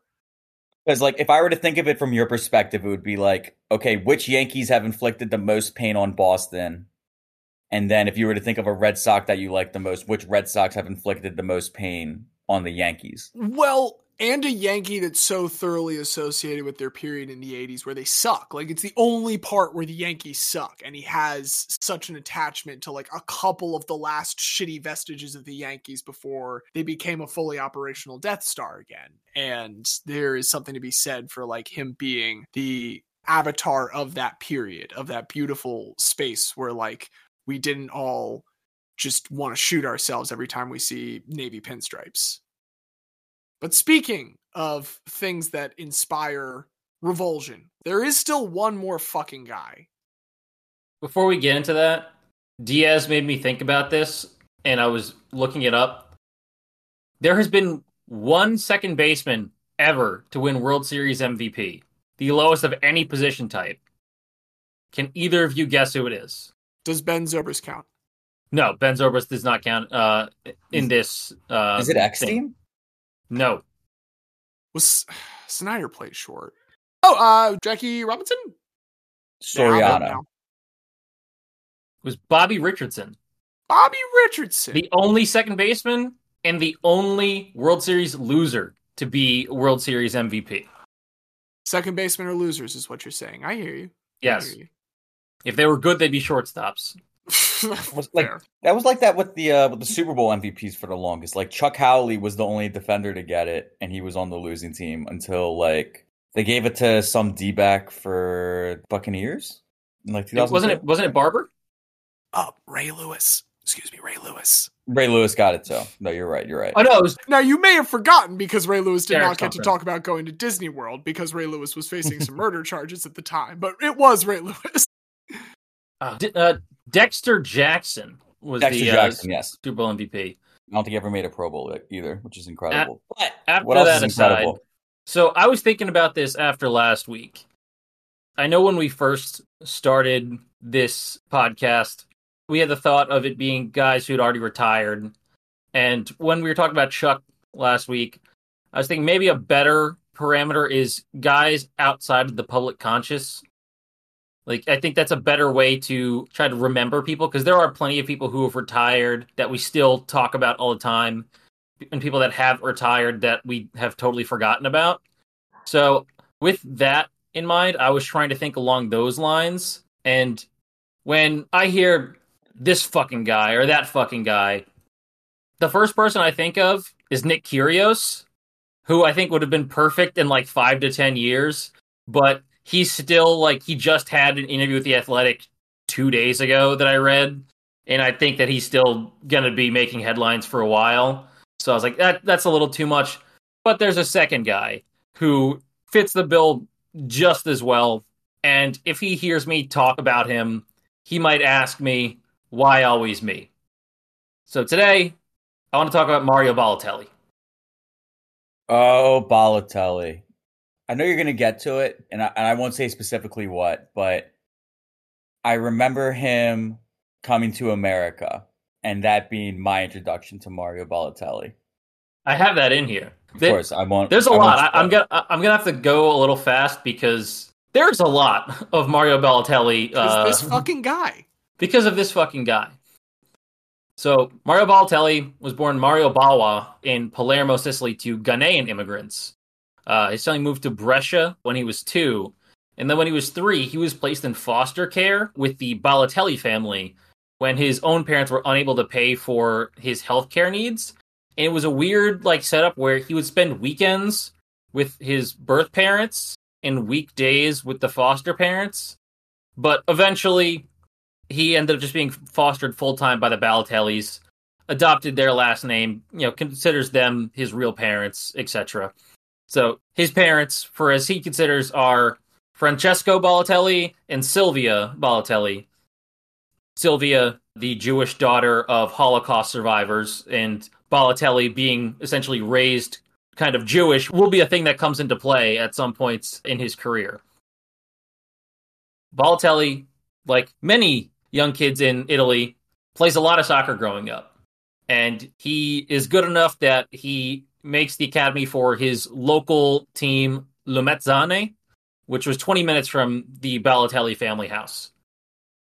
At the age of 15, he gets promoted to their first team, and he makes his debut in a Serie C match against Padova in April of 2006. He trials with Barcelona at the age of 15, doesn't work out, but Inter Milan want him. And so they sign him on loan with a mandatory buy option of 150,000 euros to co-own him. In Italy, they kind of have a weird partial ownership thing where it isn't uncommon for a big team to buy half of a promising young player and then hope that they develop and then buy the other half and get a cut price deal overall compared to waiting, hoping they develop and then spending more for them. And the smaller teams like it because they get a guaranteed portion of a fee now and then more later. So Inter buy half of Mario Balotelli. A year later, they buy the other half for 190,000 euros. So a little bit more than the first half. Did they go top half, bottom half, or did they go left half, right half? I think they got to go left half, right half, so they can say his right leg can score goals for us. And if he goes to the right with a header, he could score for us. He has to be playing off of setups by other people. He can't be, dribbling clearly. What's the thing where they say they're going to cut the baby in half to see who the mom is? King Solomon. The wisdom of King Solomon. Yeah, King Solomon. That's which of you clubs would take half of this Balotelli? Ah, the one that would not cut him in half. You are the true club for this player. So Balotelli makes his Inter debut in a friendly in November 8th, 2007. Weirdly, Inter was taking part in Sheffield United's 150th anniversary celebrations. I have no idea how Sheffield United got Inter to be a part of that, but Inter wins 5-2, and young Balotelli scores 2 goals. 1 month later, he makes his full Serie A debut in a 2-0 win against Cagliari. From this point, he's playing pretty frequently, even though he's only 17. He scores 2 goals against Juventus in the Coppa Italia quarterfinals, and overall, during that first season, he makes 11 league appearances for the Inter team that won the Scudetto, which is the trophy for the team that wins Serie A. In my head, I've been doing the Tommy DeVito hands for like the last 2 minutes of everything you've been saying. The Scudetto. I have to make the Lienza family and me proud. I got a lot of Sicilian ancestors that'd be pissed. Despite being probably the brightest Italian youth prospect, Balotelli to this point did not have Italian citizenship. A lot of European countries, you're not automatically granted citizenship if you're born there, if your parents are not citizens. We had this thing with Giannis, where Giannis was born in Greece, but because his parents did not have Greek citizenship, he did not automatically get Greek citizenship. Same with Balotelli. So, sensing opportunity, the Ghanaian national team called the 17-year-old Balotelli up to the senior team itself. Like, we're going to skip all the youth teams. Like, we want you to play for the senior team. And Balotelli immediately turned them down because he considers himself Italian. On his 18th birthday, he officially received Italian citizenship and said, quote, "This is even more exciting than making my debut in Serie A. The best birthday present I could receive now would be a call to join the Italy squad, although I'd be happy to play for the under-21 team." 2 weeks later, he gets that second wish and gets called to the U21s where he makes his debut and scores a goal against Greece. So pretty good month for Mario. In November, he becomes the youngest Inter player at 18 years and 85 days to score in a Champions League game when he scored in a 3-3 game against Anorthosis Famagusta of Cyprus.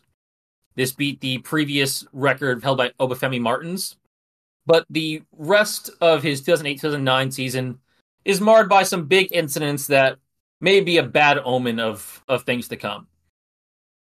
First, Inter's coach, Jose Mourinho, this fucking guy of his own, essentially benched and banished Balotelli from the first team in January for not giving enough effort. He said, "As far as I'm concerned, a young boy like him cannot allow himself to train less than people like Figo, Cordoba, and Zanetti." Essentially saying that even these elder statesmen who maybe could be forgiven for taking a break are training harder than this 18-year-old kid who should be doing his best to try to, stake a claim to the team. He does get back into the first team squad, and then in April, in a 1-1 match against Juventus, Balotelli gets racially abused by the Juventus fans. This is something that is going to happen a lot to Mario, unfortunately. It's so bad that Juventus get a one-match home fan ban. They're like, you can't control your fans, you can't stop them from being racist, so you can't have fans in this game. And at this point, this is 2008-2009, where Italy did not really care much about racism. I mean, they're having these issues this year with significant racist chants. It was much worse back then. If the league takes action against your opponents for racist things happening, it is interesting it's happening in the mid to late 2000s when Moneyball's also happening, because if Moneyball's going on there, I would see the market inefficiency as oh man, I should hire some black people so I can get all of my opponent's fans to get all of their games canceled. Let me goad them into this. I mean, it could Why should work. we sign Balotelli? Because he gets racially abused. See, something's fucked up, but there's something that's along those lines that we will talk about later. Oh, I love it when You're I come up with joking, hypothetical scenarios that turn out to be true. So, despite this rough period, Balotelli does get to celebrate a second straight Scudetto, Inter's fourth in a row, and he gets 8 league goals, again, at only 18 years old, which is not bad at all. After this season, Balotelli's part of the Italian under-21 team at the under-21 Euros, held in Sweden.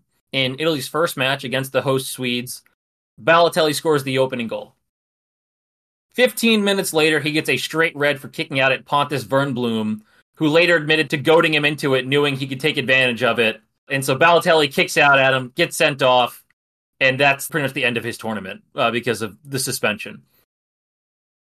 Balotelli's disciplinary problems and his difficult relationship with Mourinho continued in the 2009-2010 season.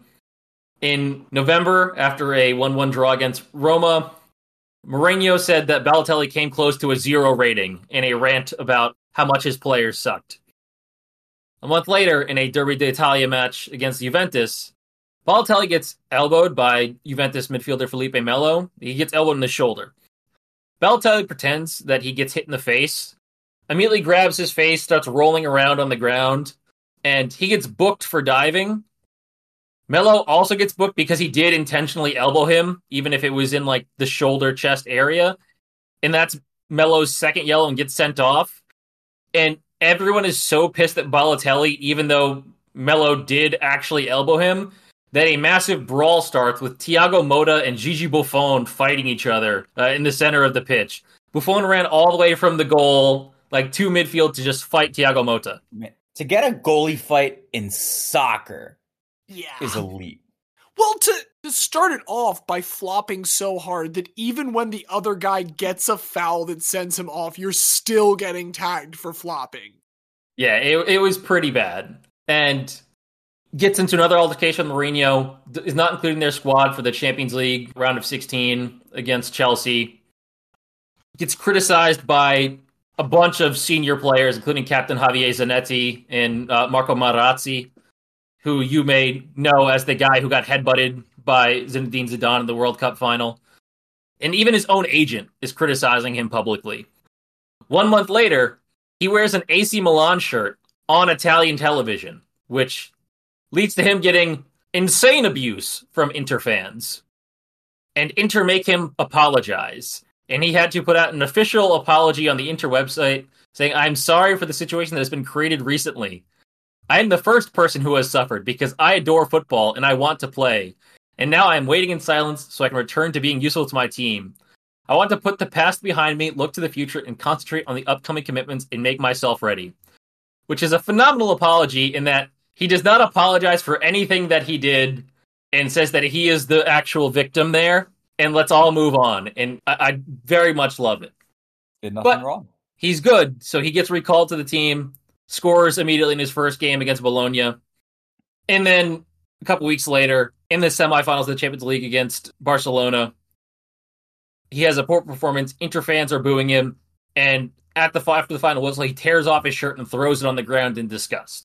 And that gets him benched for the Champions League final. Zanetti again said that he can't allow himself to behave like this, and the team is just frustrated with him. So, although Inter do win the 2010 Champions League final against Bayern, Balotelli plays no part in that game. A month later, his public image continues to deteriorate after he and some friends are caught firing air pistols at the Piazza della Repubblica.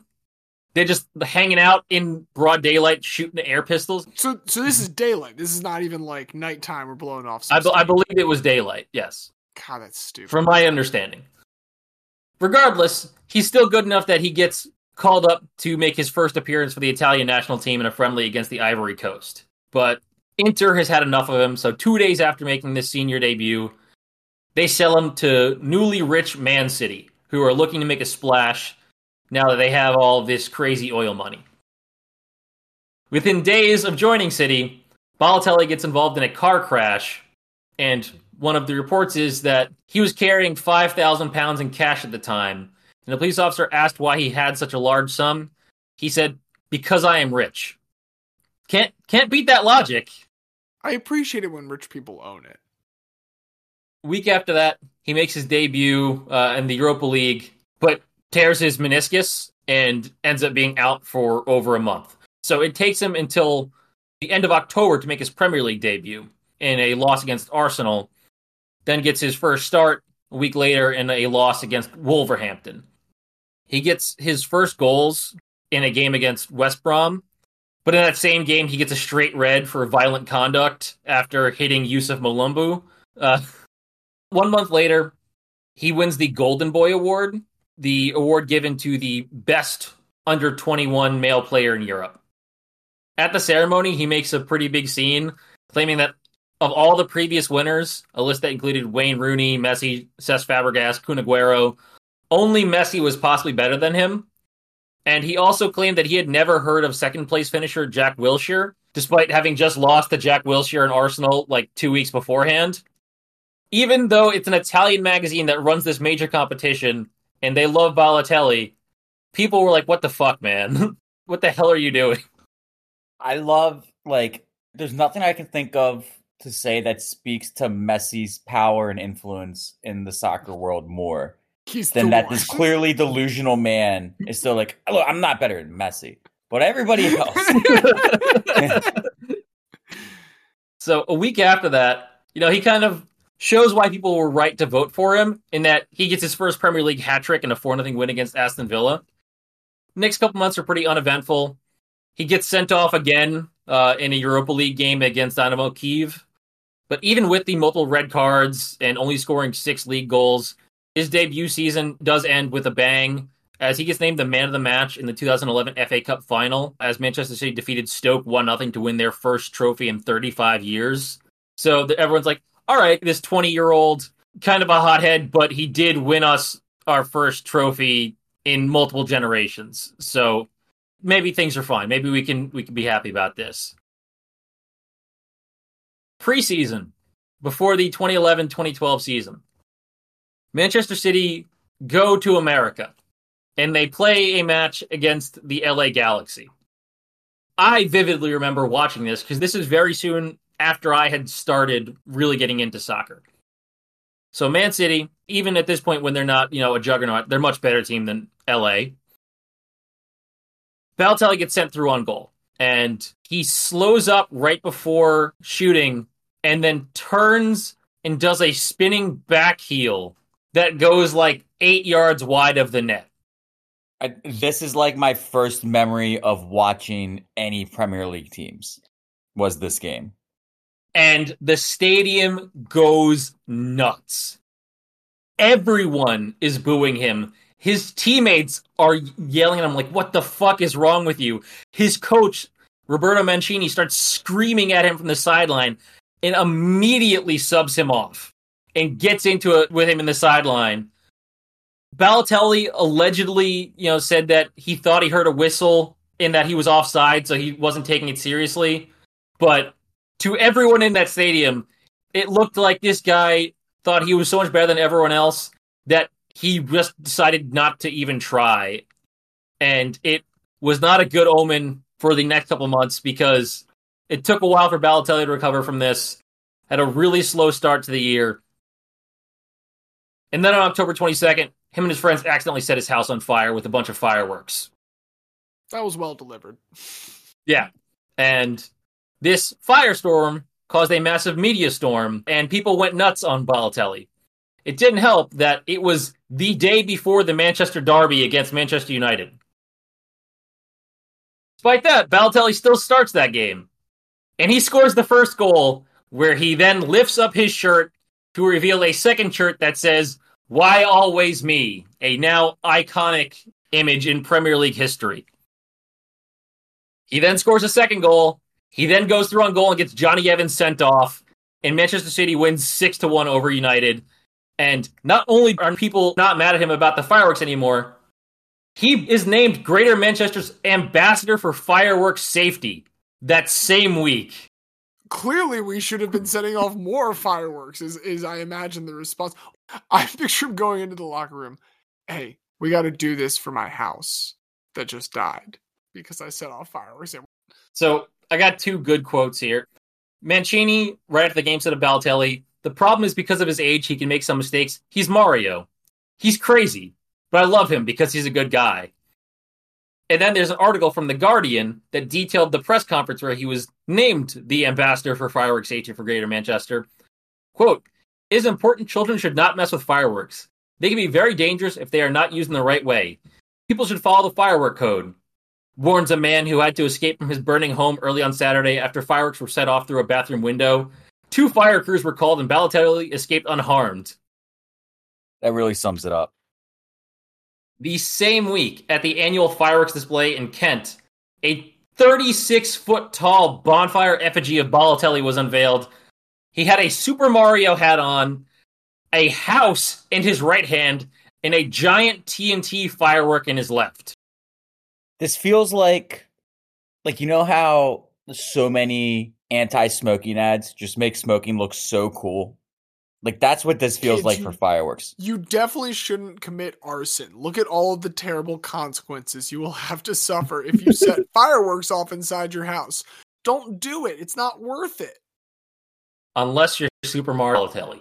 Because right after this, it's the November international break, and he scores his first ever international goal in a 2-0 win against Poland. Everything's looking up, feeling good, comes back, and then probably gets sent off against Liverpool. It's a roller coaster. Because then, just a couple weeks later, City had a big match coming up against Chelsea. And there is like a curfew in the time leading up before these matches to make sure everyone's like ready for them. And he breaks this curfew to go to a curry house, which is any South Asian style restaurant in the UK. He signed autographs, posed for pictures with fellow diners, and was involved in a mock sword fight using rolling pins. Man City launched an internal investigation, and it led to a great ESPN headline of Mario Balotelli in hot water at Manchester City after curry. What's the investigation for? He went out and got... I'm not saying don't punish him, but what's the investigation for? They know where he went. They know what he did. There are pictures of it. 1 month later, January, he comes on as a sub against Tottenham, and he stamps on Scott Parker. He was already booked, should have gotten a second yellow, but the ref didn't see it. He then scores an injury time penalty to win the game for City. But because the ref didn't see it, they can punish him retroactively. And he gets charged with violent conduct and suspended for 4 games. He's out for about a month and a half, comes back, goes on a scoring streak. Everything's looking up again. And then he gets another red card against Arsenal in City's 1-0 loss. And gets banned for 3 matches. 1 for the 2 yellow cards, and 2 because he already had 2 previous red cards during the season. And after that match, it seemed like Mancini was just done with him. He said, I finished my words for him. I've finished. I love him as a guy, as a player. I love him. He's not a bad guy and is a fantastic player. But at this moment, I'm very sorry for him because he continues to lose his talent, his quality. I hope for him he can understand that he's in a bad way for his future, and he can change his behavior in the future. But I'm finished. But if you know anything about the 2011-2012 title race, Balotelli is not finished. In their last game against Queen's Park Rangers, trailing, needing multiple goals to pit Manchester United for the title, Mancini turns to Mario Balotelli off the bench. And in the 94th minute, he assists Sergio Aguero, who scores the winner to give City their first league title since 1968. Despite, his uncertain standing, he has now won multiple titles for multiple clubs, even if the managers have always hated him. And he gets included in Italy's Euro 2012 squad. Before the tournament, because he's someone who's experienced a lot of racist abuse in the past, and this tournament is being held in Poland and Ukraine, 2 places that are infamous for racist fans, he said he would kill anyone who threw a banana at him and would walk off the pitch if anyone racially abused him. Which, fair, the walking off part. And if he wants to kill someone, yeah, I can say that. Killing part 2. Just like how apparently the Raiders are now up 42-0 over the Chargers in the first half. Holy shit. Brandon Staley's getting fired at halftime. As somebody who chose to go against the team starting Austin Eckler as their RB1, I am very happy with my selection. Aiden O'Connell might break some records tonight, but in Italy's first match of the Euros, Balotelli becomes the first black player to appear for Italy in a major tournament. Never before. And this is 2012, so that's saying something. This game's a 1-1 draw against Spain. Solid result. 1 week later, he scores his first major international goal in a 2-0 win against Ireland. When he attempted to celebrate, Leo Bonucci ran over and covered Balotelli's mouth with his hands because he was worried that he would say something that would get him sent off. So even when he's scoring and playing well, his teammates are too afraid that something bad's going to happen. He starts against England in the quarterfinals. He scores the first penalty of their shootout win over England, and things are looking good for Italy. Prior to the semifinals against Germany, Balotelli gets interviewed. They asked him why he doesn't really celebrate when he scores, and he said, when I score, I don't celebrate because it's my job. When a postman delivers letters, does he celebrate? The very next day, Balotelli scores twice within the first 20 minutes in Italy's semifinal game against Germany. After scoring the second goal, he rips off his shirt and just flexes for the crowd in a picture and video that is one of the many iconic Balotelli moments. And for the record, all post people are now also allowed to do that. Yes, they rip off their polos and flex after delivering the mail. Italy does lose the final in a rematch against Spain 4-0, but Balotelli is named to the team of the tournament and is the joint top scorer. And once again, we're at a Balotelli high. So what happens next? He maintains his excellence. He scores 1 goal in 14 games in the next season for City. Gets fined so much for his poor disciplinary record that former teammate Micah Richards said that they used to donate team fines to charity, and that by Christmas they had 100,000 from Balotelli alone. And they used it to make sure a lot of local organizations had good Christmases. So at least his fines are going to a good cause. Balotelli does try to sue Manchester City to get some of his fine money back. It doesn't work, and they've finally had enough. So by January, they sell him to AC Milan, the hated rivals of Inter Milan, as we've already discussed. There are pervasive rumors and allegations that Silvio Berlusconi, who was the owner of AC Milan, signed Balotelli in order to help him beat allegations of racism and gain extra votes in the upcoming Italian general election as he attempted to become prime minister for the 4th time. So James, that is where that previous discussion comes in. So Mario Balotelli was Silvio Berlusconi's, hey, I have a black friend, I can't be racist. I can't be El Racisto. It's better than that. It's, hey, I can't be racist. I just spent $20 million on buying a black guy to make my team the best. A racist would spend so much less money on this young black gentleman. Exactly. And you know what? Berlusconi did make the Italian Senate, but he did not become prime minister again. So who knows if it really worked the way he wanted. But Balotelli himself starts strongly with Milan. You know, a bit of a pattern at this point. Scores 12 goals in 13 games. Gets racially abused again. Goes off to Italy. Scores 2 goals in the Confederations Cup as Italy finished 3rd. And then he has an entire season of like nothing really crazy happening. Like maybe for the first time. 2013, 2014, no major off the pitch incidents, no noted racist abuse, scores 14 league goals to lead the team. Things look so good that he gets selected for Italy's 2014 World Cup squad. He scores the winning goal in their first match over England. Said that playing in the World Cup for the first time was a wonderful sensation to experience, and that he dedicated the goal to his, quote, future wife, Fanny Nogueira. The pair of them never married, and Italy lost their next 2 matches, were eliminated in the group stage. So the good feelings did not last. I'm not going to say he should have stayed at AC Milan, but Balotelli then makes the bad mistake of joining Liverpool, who were looking to replace Luis Suarez.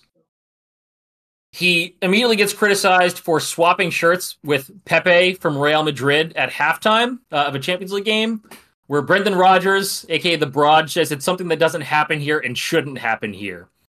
That is pretty wild, trading jerseys at halftime. At halftime. Not something you want to do. And I've seen a lot of other people get the second half.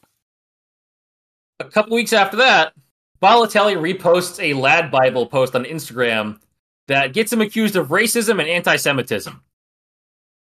This post is a picture of Mario, the Nintendo character. Specifically, it was Paper Mario. And the caption read, I'm quoting this, so don't hate me. Don't be racist. Be like Mario. He's an Italian plumber, created by Japanese people, who speaks English and looks like a Mexican. And then at the bottom, in a different font, which it is unclear if Balotelli added this himself because only screenshots remain, neither this nor the original post are still up. It says, ... jumps like a black man and grabs coins like a Jew. In response to criticisms, he wrote, my mom is Jewish, so all of you shut up, please. I have a black Jewish friend. It's me. I mean, yeah, it's like, I can't be racist against black people or anti-Semitic. I am black and Jewish. I also can't be anti-Italian racist. But it doesn't work. He gets suspended for a match and fined $25,000. It takes 13 league games for him to get his first Premier League goal for Liverpool. It's a 83rd minute winner against Spurs at Anfield. But he scores just 1 league goal that season in 4 goals total in 28 appearances, and is considered a massive flop. Liverpool are like, we got to get this guy out. So they loan him back to AC Milan at the start of the 2015-16 season. But he struggles again and only scores 1 league goal again. And so at this point, no one wants him. So they terminate his contract, and he joins Nice of Ligue 1 in France, signing a 1-year deal. And he scores 15 goals in 23 games. And then he gets racially abused by Bastia fans in Corsica. And then a week after that, he gets a straight red card for insulting a referee in English, thinking that the referee couldn't understand him because the referee would only speak French. Did not work. He gets a 2-match ban for that. On the same day, Bastia gets a 3-match fan ban because it was confirmed that they had racially abused Balotelli. So one day, Balotelli is vindicated in that, yes, he was racially abused, and also suspended for verbally abusing a ref, thinking that the ref couldn't speak that language. Despite all this, he re-signs with Nice for a second season, finishes with a career-high 18 league goals and another 8 goals across all competitions. Things looking good. He looks like he finally has a home, a little bit out of the spotlight, but still in a top 5 European league. But you just know things are too good to be true for Mario. He shows up late and out of shape to preseason training, gets suspended for the first 3 league matches just by the team for not fulfilling his contractual duties. And manager Patrick Vieira has enough of him. Said that he has no future with Nice. Quote, when it comes to Mario, I want to answer back or just slam him up against the wall or leave him hanging by his collar on the coat rack. But I can't, as I'm no longer a player. If he was still a player, he would have beaten the shit out of Mario Balotelli. But because he was his manager, he couldn't do it. I also read it as like kind of intimating to his team, hey guys, I'm not saying do it, I'm just saying I would have done it. I'm just saying if you do it, I won't punish you, and I might actually give you more playing time. But I'm not saying to do it.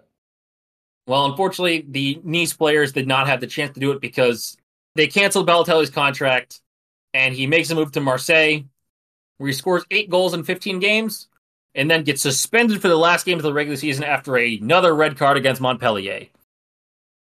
Over the past 5.5 seasons, Balotelli has bounced around Europe, playing for 6 different teams. In August of 2019, he signs with his hometown club Brescia on a free transfer, scores a goal for them against Napoli, gets racially abused again by Hellas Verona, picks up the ball, kicks it into the crowd, and walks off the pitch until players from both teams go and try to get him to continue playing.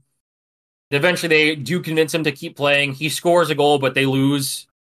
Scores again against Lazio. Gets racially abused by them. Like, we're well into the double digits of racial abuse that this guy has had to, suffer from. Brescia, despite Balotelli, get relegated, and he repeatedly misses training in the summer and gets his contract canceled again. He moves to Serie B side Monza for a little bit. Doesn't work. Joins Turkish club Adana Demirspor. Scores 18 goals. Things are looking good. So he gets a move to FC Sion in Switzerland. And that's a flop. Sion's president says this lad thinks that the rules that govern a team are made for other people rather than him, and said that they want to sell him to Saudi Arabia to get rid of him. They can't sell him, so they just cancel his contract. Since then, he's returned to Turkey, but the Turkish league is currently suspended because a team president last week rushed the field after a game and punched a ref in the face, sparking a massive brawl that had the president of Turkey essentially pause the entire league. So that's pretty funny. Yeah, so wild shit. Soccer stat databases aren't perfect. They didn't really get into collecting this information until into the 2010s. But from what I could verify, Balotelli has played 492 professional games, scored 199 goals, won 6 major trophies, been carded over 150 times, been sent off 13 times, missed 40 games through suspension, drove 3 managers in 3 different countries nuts to the point where they canceled his contracts, and made hundreds of back-page headlines. Because of all of that, I felt like Mario Balotelli is, he is that fucking guy. The fact that as a striker, you're getting booked almost as many times as you're scoring, but you're still scoring enough that they will play you, that is remarkable. You said it was 140 times he's been booked? Over 150 times he's been booked. And that doesn't include second yellows, which turn into reds. That's just first yellow cards in games. It feels like trying to sort of compare, okay, does this guy hit enough home runs to justify the strikeouts, except all the strikeouts involve possible injury and almost certainly fines. If you add all yellow cards, all red cards, and all games missed through suspension, it is more than his goals. And his goals are a lot, which is why so many teams kept picking him up, even knowing that he's just as likely to score as he is to do something terrible. Well, and you think how many games he's missed, and he still has 492.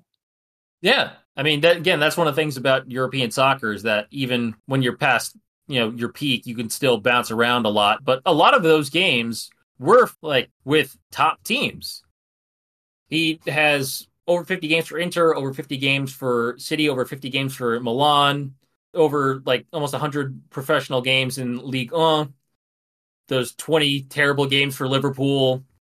It's not like they were all with, lower level teams. He was so good that despite being so frustrating and so much that fucking guy, all of these good teams were like, I'm willing to take that chance. Maybe I'll be the one to fix him. Oh, these clubs, they delude themselves into thinking Balotelli will play by the team rules, but maybe he'll play by our team rules. And certainly, I mean, some of those clubs, like you're saying, some of those countries and their lower domestic leagues, they don't necessarily have the most exacting standards. You know who does have very exacting standards? This guy Bunel. And I think it is time for us to apply those standards to these fucking guys. I mean, something in Mario Balotelli's favor. This is definitely our most Italian-American episode to date. I don't know if that means anything, but it certainly is true. And he certainly is the most Italian of these three guys. Definitely the most Italian. Definitely the most firework exposure and ambassadorial experience. Who is a greater threat to public safety? Mario Balotelli with fireworks or James Miller with a motorized fan? Public safety? James Miller. Their own personal safety? Mario Balotelli. There was one thing I didn't bring up because there was just, like I said, there's too much to talk about. He was investigated once for possibly hanging out with the mafia. Possibly. Allegedly. He allegedly hung out with the mafia a little bit, but, might still more be Mario Balotelli's personal safety that was in question and not the public. He did also fire off even like fake guns in a public plaza during the He daytime. did do that as well. That's yes. pretty dumb. Bucky Dent not causing any public health concerns. And I think that is a big positive for Bucky Dent. No public health concerns. The only thing would probably be heart palpitations throughout the greater Boston area. Well, we know James Miller directly caused some heart palpitations. So, yes. I mean, we can't fault Bucky Dent for that. Right. Yeah, I mean, for me, like, I'm going to, pun intended, go to bat for Bucky here. I just think, like, of the category, like, I do think he is the first person to be referred to as that fucking guy. Like, that fucking guy that hit, I think it's less than 50 career homers. I think 42 is the number. Speaking of numbers, I do have to say it is a shame that Mario Balotelli could not play 8 more games for Nice and only played 61 for them. So close. If he got those 8 more, it would have been, and it was exactly 40 homers for Bucky Dent in his career. I like Bucky. I like Fan Man. I like Fan Man because Bucky is a very regionalized that fucking guy. Balotelli is a pan-European that fucking guy, but it is limited to Europe, and if you consider Turkey part of Europe for soccer purposes like I do. But Fan Man is an intercontinental that fucking guy, doing it on both sides of the pond. I just want to put you in a moment again. I want you to picture yourself as one of those intrepid reporters or television crew. They're 40 minutes outside of Boulder City in the middle of the desert as this guy reads to you a pre-prepared Q&A and then flies off towards the mountains. And I just want you to tell me the first 3 words that come to mind if they're not this fucking guy. Damn, that's a good argument. I say that's a good argument. It is. I admit, though, that I say that in jest because I have thought about this, and I think I am leaning elsewhere. Against Bucky Dent, one big fault on his end. He did reject the contract offer from Bill Veeck. He did not want to be part of the cultural nucleus taking place on the south side of Chicago at that time, which we've expounded on at length, and we're big fans of the Vec Faust era there. Of course, we're not talking about a lot of players, so I get why that wasn't the best situation for him. At the end of the day, there's two things for him. One, Wallet is not literally his middle name. Like, fucking is Bucky Dent's middle name. Another really big hit for Bucky Dent. You know what's a good mark of being a guy? Whether or not you are a playable character in Super Mega Baseball 4, which Bucky Dent absolutely is. You made the cut. Yeah, Bucky Dent fits in that world's greater lore very well. It's just like, my argument is going to be that we need to take the 30,000 foot view of this hall. Who are people that should be in the Hall of Guy? This is, at worst, like the third most impactful home run in baseball history. I'll go Mazeroski is ahead of this. And it's hard for me to rank it. Maybe Joe Carter 93 is ahead of this. 93 is up there. I mean, if we're so to be clear, Foolish Baseball has done an excellent piece on this. By championship win probability added, the home run hit to tie the Pirates-Yankees game that Bill Mazeroski later wins technically has a higher CWPA because the Pirates had been so much more likely to lose before that moment happened, whereas Bill Mazeroski's took them from a roughly 50% chance to a 100% chance. That being said, Joe Carter's home run is also very, very, very, very high up on that all-time list.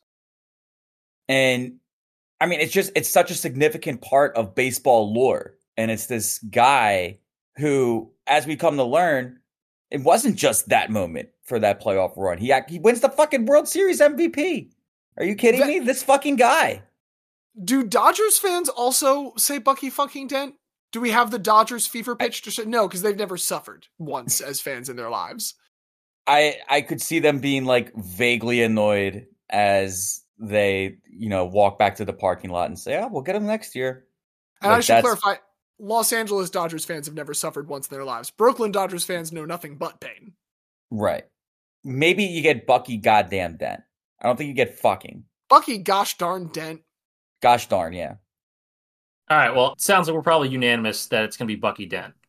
So let's not beat around the bush. Well, I wanted to beat around the bush a little bit for content, but yes, no, it was clearly Bucky Dent. All right, with that being the case, look, it's one of the most impactful home runs in the history of baseball, but as we always come to learn, it's more than just the moment that makes the fucking guy. It's thinking that your mom is your aunt until you're 10 years old, and then all of a sudden you learn, nope, actually, that's your mom.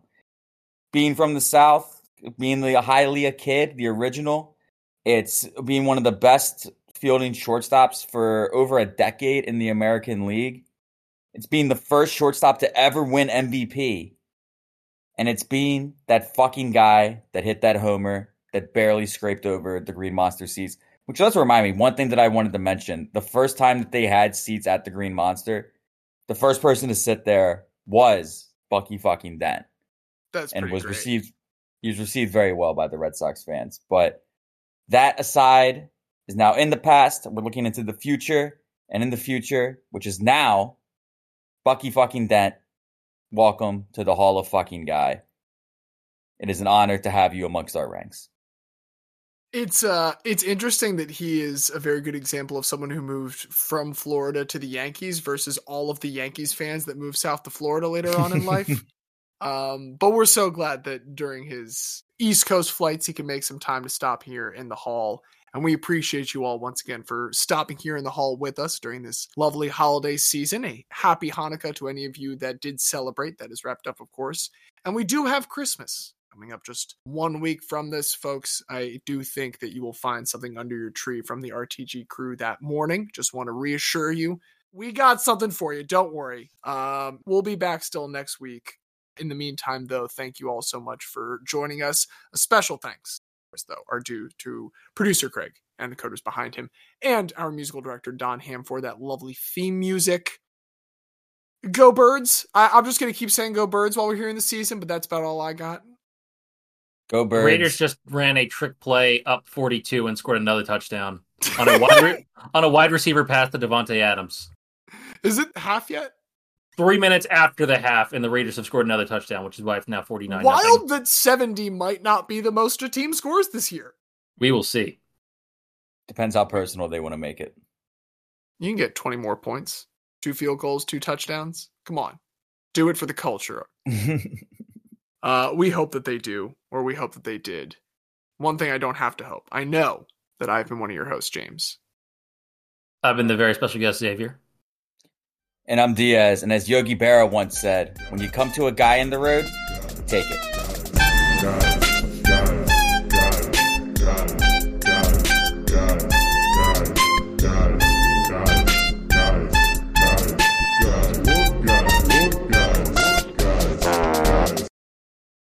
Cooper Flag did go down in my book from like clear number 1 to still very obviously number 1 by not committing to Maine like he should have. If he had any fucking bravery whatsoever, just go to Maine. Go to Maine, average 40 a game, and get some awesome like Red Lobster NIL.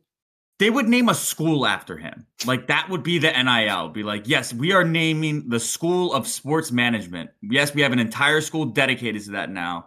Just because of you, Cooper Flag. Jim Montgomery, you are officially the second most beloved player in University of Maine history.